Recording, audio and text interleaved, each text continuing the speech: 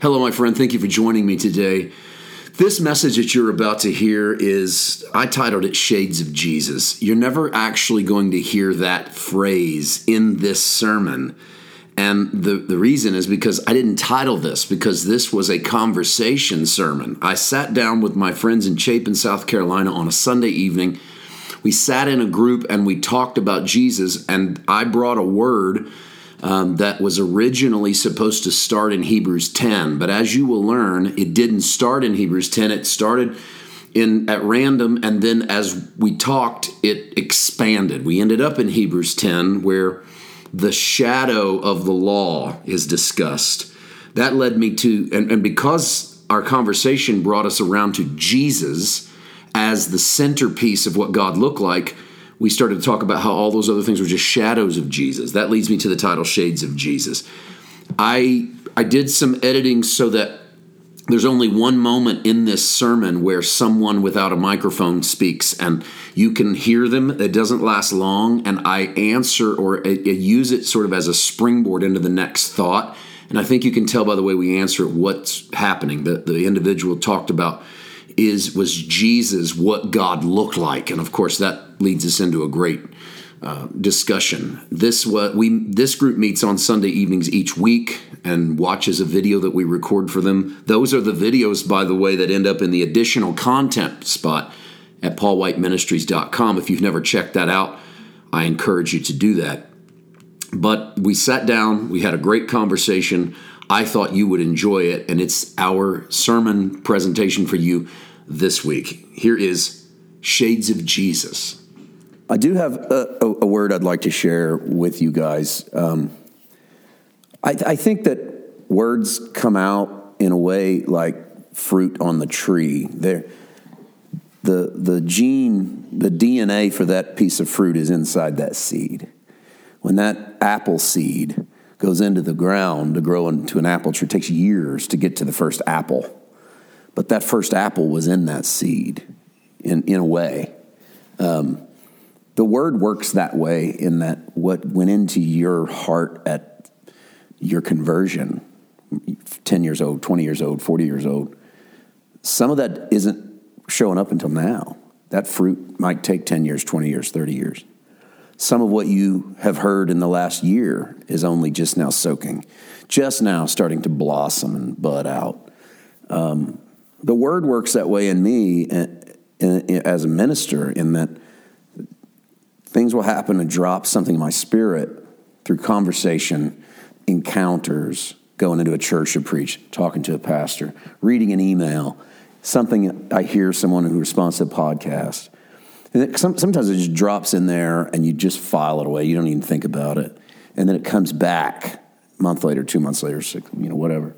Sometimes it drops in and you can't not think about it. And so the word I want to share tonight is not anything, honestly, it's not anything you haven't heard or thought of before. I find myself sometimes circling back to some of that with you guys. But I think that's because we've grown. There's a level of maturity that's, the baseline level of your understanding of the word's higher in this room than it was a year ago, 2 years ago, 3 years ago. So it's not about trying to come in here and be clever. It's not like, well, I'm going to go in there and really expand minds, blow somebody's mind, give them something deep. Sometimes you go back to some of those basics and you watch to see what the Holy Spirit would say to you now that you might not have known you were capable of 2 years ago, 3 years ago. That's how I study the Word. I find myself circling back to some of the same themes and saying, wow, I didn't know that the Lord had that to say to me there. I thought I'd sort of wrung all of the water out of that towel that was in there, and you find that you haven't. So part of this, I'm in Hebrews 10. If you have a Bible and you want to read along, I want to start with one verse, and it's from the Epistle to the Hebrews, and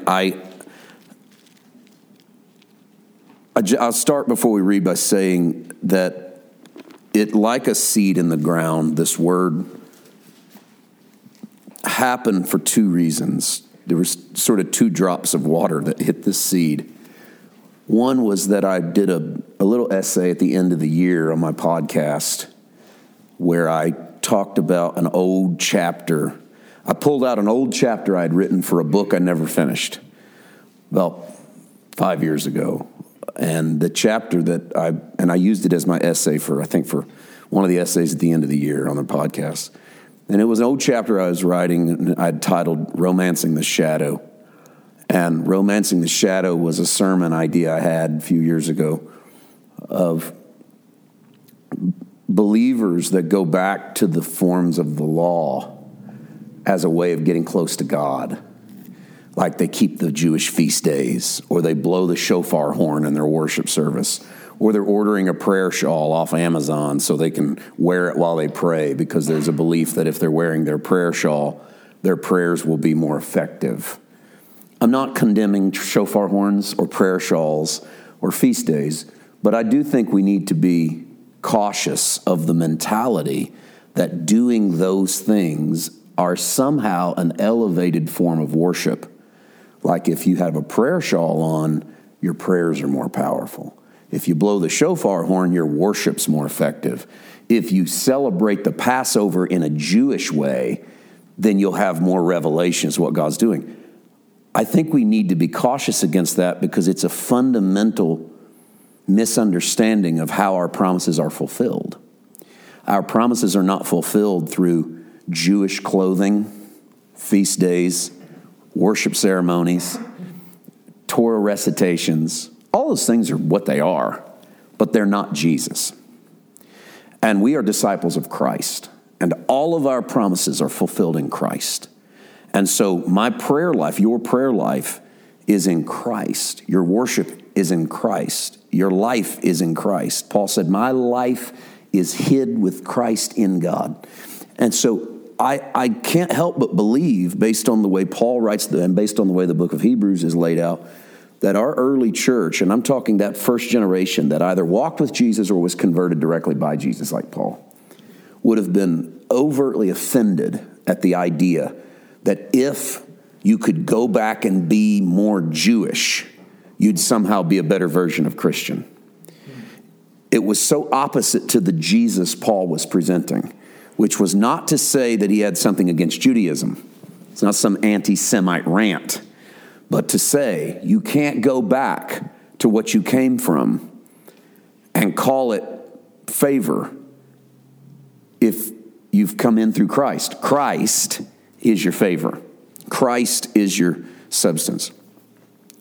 That's been on my mind then now for weeks because I pulled that old chapter. We did an essay on that romance in the shadow, that idea that to go back to those things is to romance the shadow but not the substance. It's to take the shadow of an object and fall in love with it rather than to fall in love with the object. And my illustration is, of course, why would you, if you are away from your spouse or your girlfriend or your boyfriend or whatever, and you have a picture of them, you carry the picture with you to remind you of them. But when you have them in the room, you don't kiss the picture. You kiss the person. Kissing the picture doesn't make any sense if the person's in the room. And we have the person of Jesus in our hearts. So to kiss the other things, in a way, is to kiss the picture. And it's an insult to the person. I mean, can you imagine? Well, I don't want to be intimate with you. I've got this picture of you. I'd rather spend time with this picture. You go, I don't think you understand how this thing works. Yeah, that doesn't work. And so, yeah, the reason we called that romancing the shadow is because that's a shadow of the real thing. A picture is a shadow, in effect. It's not the real person. It's an image of the person, but it's not the very image of the person. To use good biblical language, it's not the express image of the person. What Hebrews says, Jesus is the express image of the Father, meaning Jesus is what God looks like.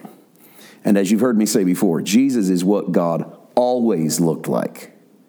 Jesus is what God looks like. Jesus is what God will always look like. I don't know if you caught it, but I said 3 different things there. And they're all yesterday, today, and forever. Jesus is what God looked like back here in the Old Testament. Jesus is what God looks like in your reality. And Jesus is what God will look like when you're back to the dust of the earth. Because he is the same yesterday, today, and forever. So when you say looked like, we're clearly not talking about physical attributes, are we? No, not in the physical realm. We don't see God in the realm of having a physical body as we do. But when we say Jesus is what God looked like, we are saying that the God of the Old Testament, that so many of us so often think is a different God than the God that Jesus shows. Jesus comes along to show us that if you think that was a different God, the problem is with you, not with God. God was not different. It was the viewpoint that we had of God that needs to change, and it needs to look more like Jesus. So Jesus is not coming along, and this is an important distinction. Jesus does not come along to show us that God is changing. Like, hey, God used to do this, but no more. Now that I've come, that's not the way we're going to do it anymore. No, that would have God being changing. That's a God that's changed his mind, that suddenly goes, that didn't work out. So since that didn't work, let's try something else. Now I'll become a man, and we'll try it another way. And if that be the case, then you can kick James's little letter out of the New Testament where he says, God is immutable. He does not change. He is without shadow of turning. In other words, God isn't. And God's not who you think he is. He could change. If he could change then, why wouldn't he change now? This is the assurance that you have in Jesus. That if Jesus was the representation of a changing God, God's changing how he deals with you. If that's the case, then what makes you think God's not going to change now? That God suddenly goes, you know what, though? I have not met anybody that sins as bad as this crew. Forget it. I'm not going to treat him that way anymore. And so Jesus actually, by showing us I'm what the Father always looked like, is showing you that your perceptions of God have often been wrong, but God has been the same God. And if you go, well, what does God look like then? That's Jesus saying to his disciples, if you see me, you've seen the Father. So what does God look like? He looks like Jesus. Well, let me give you an example of one of the great double downs in the Scripture. John, the apostle, writes the Gospel of John. And at the first chapter, in the beginning, was the Word was with God, and the Word was God, and the light was the life of men. And then as that chapter unfolds, John goes, the Word was made flesh and dwelt among us. And he uses the same word there as he used at the beginning. In the beginning was the Logos. In the beginning was the very essence, the very meaning of God. And that was with God, and that was God. That became flesh. So as reader, you're reading John 1, and you know what John's doing. God became flesh, and you know that must be Jesus. And here's the double down. Here's where John decides that he's going to put his life on the line. We don't catch this when we read it because we're so used to it. But when John then says, no man has ever seen God and lived, but we have beheld him full of grace and truth. And what I mean by that's doubling down is John going, okay, I admit you can't see God. He goes, but I saw him, and his name was Jesus. And the reason that's risky is because it's John declaring Jesus to be God. And you better be right. In that culture, in that religion. And that's why they had to put behind them the religion they were coming out of and say, in that faith, you can't see God. In this faith, we believe we have seen God. And he's Jesus. And he looks like Jesus, and he loves like Jesus, and he moves like Jesus. And then that allows you, see, Jesus becomes the fulcrum by which you judge all the other scriptures. Jesus is the fulcrum by which when you go back into this Old Testament and you see a passage and you say, boy, I don't know. I don't know about God right there. That's okay. Say that. Feel that way. You're human. That's your emotional response to what you're reading on the page. Don't stop there. Because if you stop there, what you might do is go, well, the Bible's full of this. It's got this vindictive God here in the Old Testament. I don't want to serve that kind of God. This is a contradictory book. God's a psycho. I've heard, this is the argument people go, God's schizophrenic. He's really mad back here and then he's really happy up here. I don't know if I can serve that God. And I would say to you, I don't think you should serve that God. I mean, why would you serve a God who changes his mind all the time? So instead of stopping there and giving up, throwing your Bible on the coffee table and saying, I'm done, look at that scripture through Jesus and say, does this look like Jesus? And if the answer is no, this doesn't look like Jesus, then it's time to move on to another story. And if you say, yeah, but what do we do with that story? You say, I don't care what you do with that story. You can trust that story. You can distrust that story. You can look at that story as fiction. You can look at that story as myth. You can look at that story as an allegory. You can look at that story as historically inaccurate. You can look at that story as having been told by someone that misunderstood God. The truth is you're not a disciple of that story or that writer. You are a disciple of Jesus. And if that story doesn't look like Jesus, then that story doesn't look like God. But we're not alone. We're not odd in this. We're in good company. Remember, let's start with John the Baptist. John the Baptist is the greatest, Jesus is the greatest prophet born among men. And Jesus is because he prophesied of me. And as like a point we made this morning, the reason that John the Baptist is such a great prophet is that prophets don't read the future, prophets read the present. John the Baptist read the room. He read the room better than any prophet ever before him. And what he read was, here we are. I can feel it. He's on the planet. I mean, think about this. It's John the Baptist going, this is it. He goes out to the River Jordan. He goes, kingdom's on the way. I don't know when it's going to happen. I don't know exactly what it's going to look like, but I'm telling you, any day now he's going to walk up, and I'm not going to be worthy to reach down and undo his shoes. And John keeps preaching that. You talk about laying your whole ministry on the line. I mean, that's it. And then here he comes. Behold the Lamb of God that takes away the sin of the world, and his fans in his hand, thoroughly purged floor. If anybody gets Jesus, it's John. I mean, right? Like, he gets it. This is the one, man. And you're not a few chapters in to John, and John the Baptist sends a group of disciples to Jesus and says, hey, our leader wants to know if you're really the one or should we look for someone else. It's one of the most fascinating turns that we see in the Gospels. John the Baptist, absolutely confident that he's found the one, and then in a few months, completely unsure if he's found the one. Go ask Jesus if he's the one, or do we look for someone else?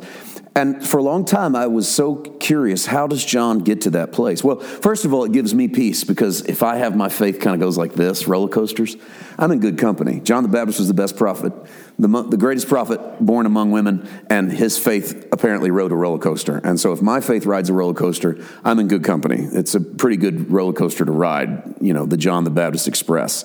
And so I feel okay. But then I started to wrestle out, why was it that John that he went from confidence to a lack of confidence? And what strikes me is that John is declaring he's coming, the Messiah's coming. And in John's mind, that's about like it is to everyone else. When he gets here, this place is in trouble, man. You guys just get ready. His fan is in his hand. He's going to burn the trash out of this world. And then Jesus comes and John goes, there he is. And John's right. There he is. And Jesus comes up out of the water. A dove comes down and rests on him. Not a lion, not an eagle, not a fire from heaven, a gentle dove, and rests on him. And Jesus doesn't go to the halls of Rome. He goes down into the wilderness and he disappears for 5 weeks. And when he comes out, he goes to a wedding reception. And he turns water to wine. A couple weeks later, he ends up, rumor has it, he drifted down into Samaria and held a little meeting with a bunch of godless Samaritans where he spent a week teaching. And word gets back to John and goes, this ain't what we're looking for. Maybe I missed it. Now, why? Because he's disappointed in the Messiah he got, but it don't look like the God that he's created in his mind, that is the God of Abraham, Isaac, and Jacob. And so he says, go ask him if he's the one. In John 14, and we've shared this with you many times, in John 14, when the disciples, Jesus says, I'm the way, I'm the truth, the life, no man comes to the Father but by me. And Philip says, Lord, just show us the Father and we'll be happy. In fact, Philip even says there, if you carefully read it, he goes, all of your talk is fine, but what we really want is you to show us the Father. It's kind of Philip going, enough with the teaching. And we know that's what he says because when Jesus finally explains himself, the disciples go, there, now you're speaking plain. In other words, they got so frustrated with the cryptic messages Fisherman goes down, casts a net in the water, pulls out the fish. At the end of the age, he's going to separate the good from the... And they're going, God, what? We're so tired of the lessons, and we're tired of the parables, and we're tired of the codes, and we're tired of this mastering. Just do it already. They were like us. Just do it already, God. Show them who you are. And Philip goes, all the talking's fine. Just show us the Father. And Jesus says, this is great. This is what a statement. Philip, how long would I need to be here before you realize that if you see me, you've seen the Father? You know what? I never bring this up when I preach this. I wonder how long Jesus waited for an answer.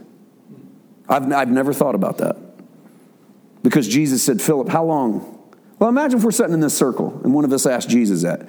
And he goes, Mark, well, let me ask you, Mark, how long do I need to be here before you realize if you see me, you've seen the Father? How long would you, and what was Philip's answer? I mean, imagine the spot Philip was put on.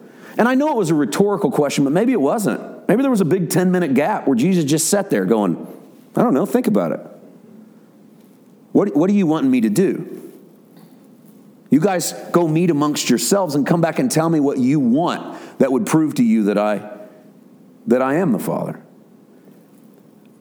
And the room's quiet because Jesus knows very well what they want him to do. It's the thing that one chapter earlier in John 13, they thought he was going to do. In John 13, and Jesus, knowing that all things had been delivered into his hand, stood up. If all things have been delivered into the king's hand and he stands up, somebody's in trouble. In John 13, all things have been delivered into his hand and he stood up and he put a towel around his waist and he knelt in front of his disciples and he began to wash their feet. And Peter is offended like we would be. And Peter goes, you're not going to wash my feet. Stop it. Lowest servant in the house washes feet. This is covered in dirt and mud and dung, and that's disgusting. And you're a king. We followed you because you're a king, not because you're the guy that washes feet. And Jesus says, that's the way things go in my kingdom. We wash feet. And so that's why one chapter later, Philip goes, stop with the stuff. Just show us the Father. And Jesus says, remember that moment when I got down on my knees and washed feet? That's how your dad is. That's how your dad's always been. And if you didn't know that, it's because your lenses were wrong about dad. That's the Father. And that's what I mean by the fulcrum of the Bible is Jesus. The very center pole of everything that this is trying to say is Jesus. And that's why at Emmaus, Jesus says to those disciples on the road to Emmaus, the Bible says he opened the scriptures and showed them the things concerning himself. He didn't show them the scriptures not concerning himself. That text doesn't say he opened the Old Testament and showed them himself in every verse. No. It says he opened it up and showed them the ones concerning him, which tells me they don't all concern him. And so Jesus skipped them. And so I'm not telling you to cut and paste your Bible, but I'm telling you to look for Jesus standing in every spot. And in reality, when you do, you're looking at the shadow. Or in the Old Testament, you're looking at the shadow to find the substance that is Jesus. That's my verse. Look at Hebrews 10:1. We've ran... honestly, in a direction I didn't anticipate, but I love everything about that, okay? That's why I don't put too much stock in what I think we're going to do very often, particularly on these meetings and these sit-down circles. I go, I've got a verse. We'll see what the Holy Spirit wants to do. It's my, Look at Hebrews 10:1.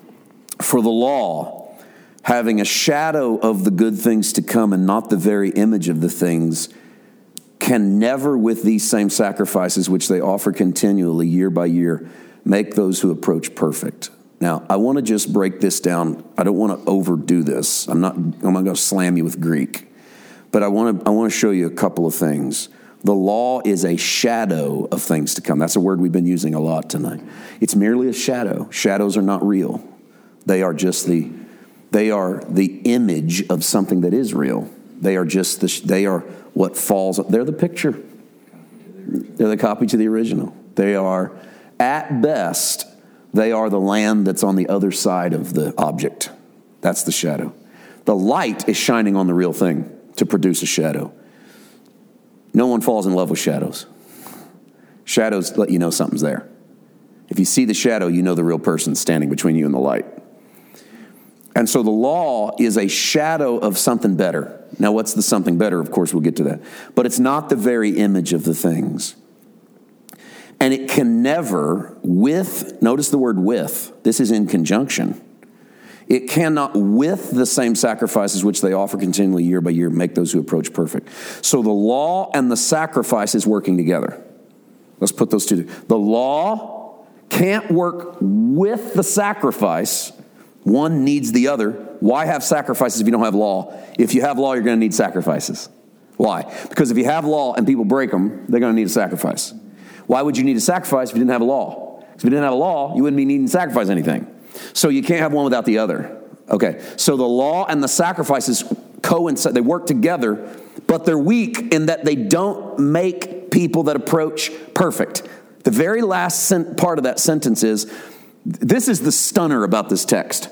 The law is a shadow of something better, and its bedfellow, sacrifices, the two of them do the best they can, and they don't work. That's the shocker about this verse. What do you mean they don't work? Well, they don't make people perfect. Okay, now this is what's interesting about this, is if you were to try to imagine, what's the point of the law? And the easy answer is the law, if you do the law, you'll be a good person. I mean, if you do the Ten Commandments, you're a good person.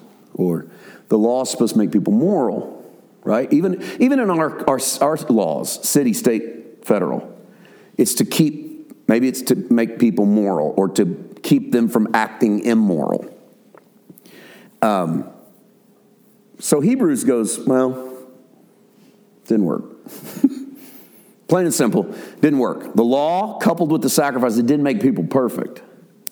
And why is that? Well, let's play devil's advocate for a second, all right? If the law couldn't make people perfect, why did God give it? Maybe God gave it because he didn't know that it wouldn't work. See, you didn't like that one. Yeah, you didn't like that one. You're too slick for that one. Okay, so God knows then that it won't work, so why'd he give it? So does that make it even worse? Because at least at first when I said God gave it and didn't know, you go, oh, that's impossible. Okay, so you admit God knew it wouldn't work. So why would God give it if he knew it wouldn't work? Now, what we've done sort of in the grace message is we've said, well, God did that on purpose so that it would break you, so that you would know you couldn't keep it, so that you would turn to Jesus who would keep it for you. But in all of that, that's assuming that the reason the law existed at all was to create moral people. And so Jesus would come along, show you that you were immoral. He would be moral for all of you immoral people, and he would fulfill the law by being moral. But the reality is that Jesus didn't think fulfilling the law was being moral. Because he was asked one time. A guy walked up to him point blank and said, what's the biggest law? What's the greatest law? And Jesus goes, well, the whole thing rides and falls on love the Lord and love your neighbor. He says, on these two things hang the rest of the Bible. He says the law and the prophets. But that's Jesus' way of going. Everything that's written down hangs on love God and love your neighbor. In that, Jesus said, you would fulfill the law. And Jesus came to do what? Fulfill the law. How did Jesus fulfill the law? By doing what his Father told him to do and by loving his neighbor. Paul would write that to the Romans and say, the fulfillment of the law, no matter what it is, and he even quotes half the Ten Commandments. And he goes, but whatever the law is, it's all summed up in this. Love your neighbor as yourself. He goes, anyone who loves his neighbor fulfills the law. Which tells me that the law was not given to make perfect people. The law was given to teach you how to love your neighbor. Well, didn't the people ask for the law, though?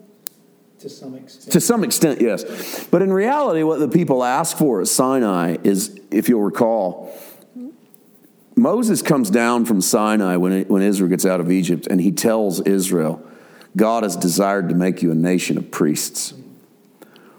And Israel says to Moses, we are scared of God. You go talk for us. And here's the kicker there. Priests minister to God from the people.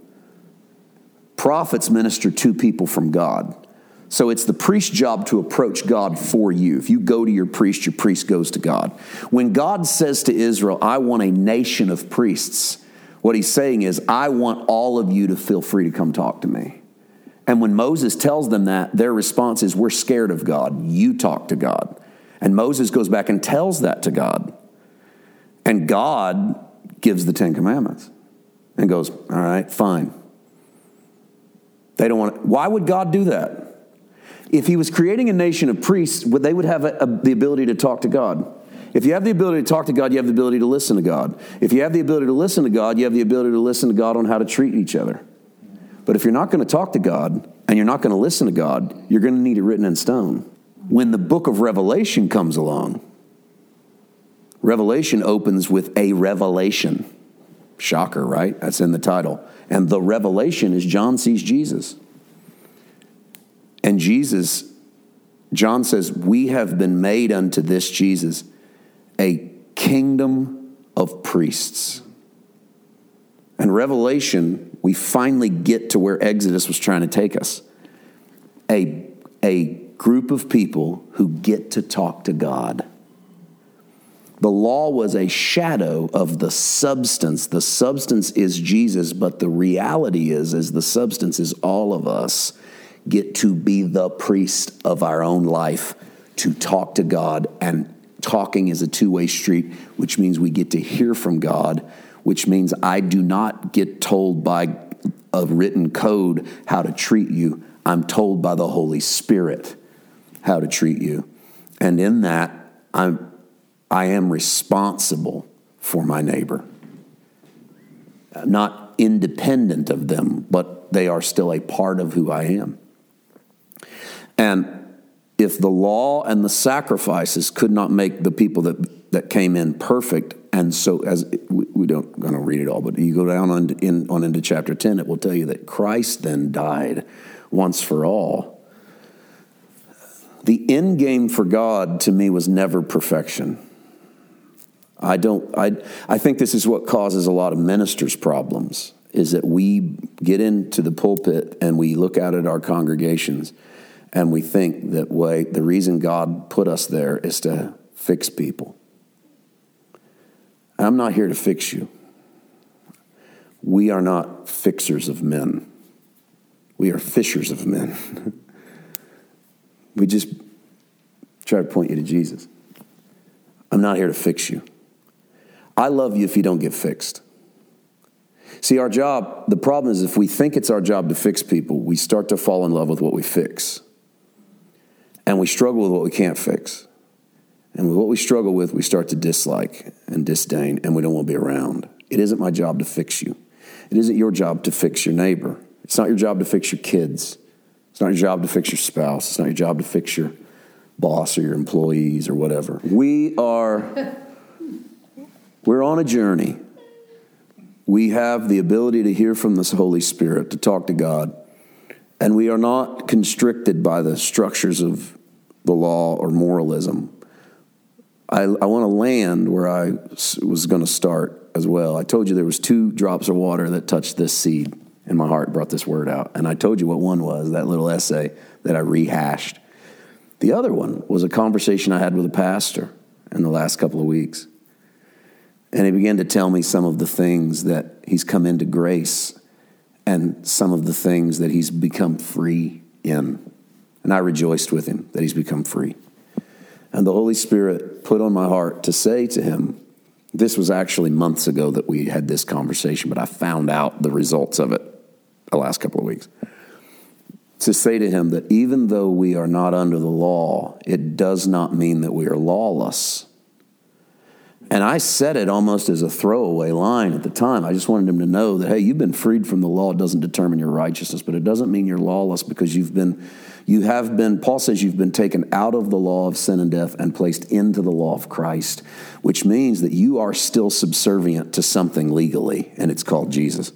And Jesus and the Holy Spirit are working in tandem, which means you are not lawless. You are underneath the spirit of life in Christ Jesus. You do not navigate the world as if you have no instructor. You navigate the world with a different instructor. It's not the laws of Sinai. It's the law written on your heart. It's the Holy Spirit saying, don't say that. Don't go there. Don't do that. And you can ignore it at your own peril. You can. You can ignore the Holy Ghost all day long and go, I'm going to say whatever I want. And he'll go, all right, go ahead. And this is going to be hell.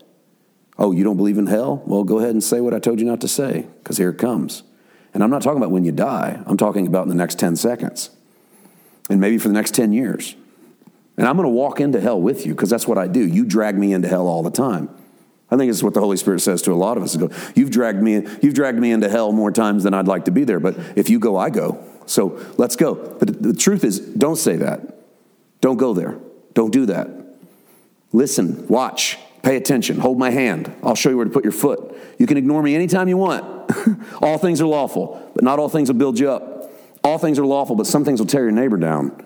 So be careful how you say it. Be careful how you live it. And I shared that with him. I said, you're not under the law, but you're not lawless. And we had a conversation the last couple of weeks. He said, that smacked me between the eyes. He said, that was absolutely transformative for my ministry and for my church. He said, because I realized that I was preaching that we're not free from the law, but I was starting to live lawlessly and starting to see the results in our church and in our community. And he said, that helped me. So that stayed in me the last couple of weeks to where I wanted to land on that verse tonight with you, because couple that with that essay I'd found that was tucked away in my Word file from 5 years ago.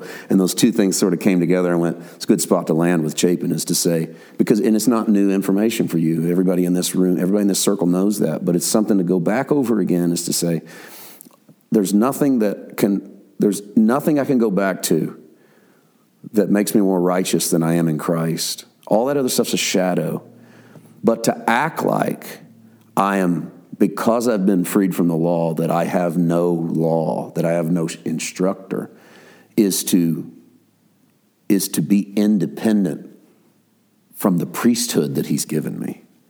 And as a priest, I am responsible to someone. And you can start looking in your life going, who's the someone? Part of it's me. Part of it is her.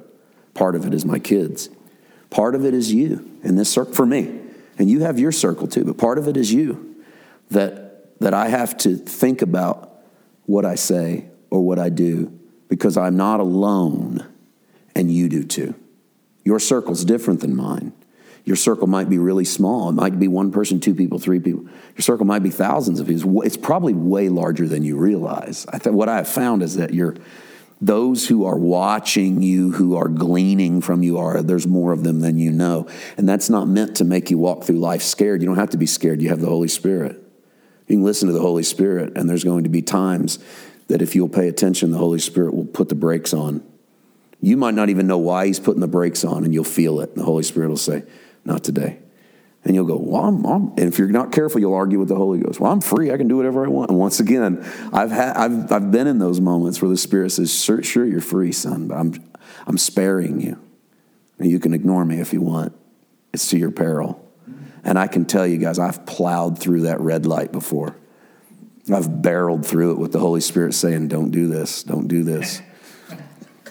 And you get T-boned in the intersection, and you don't realize what's happened until you find yourself flipped over in the other ditch. And I'm not talking about in a literal car. I'm talking about in some realm of your own life, your church, your experience, your business, your marriage, whatever. And the Holy Spirit's laying right there in that wrecked car with you, going, all right, I'm not going to leave you. You're not getting rid of me. This is the Holy Spirit. You're not getting rid of me. No man's going to pluck you out of my hand. It's you and me all the way.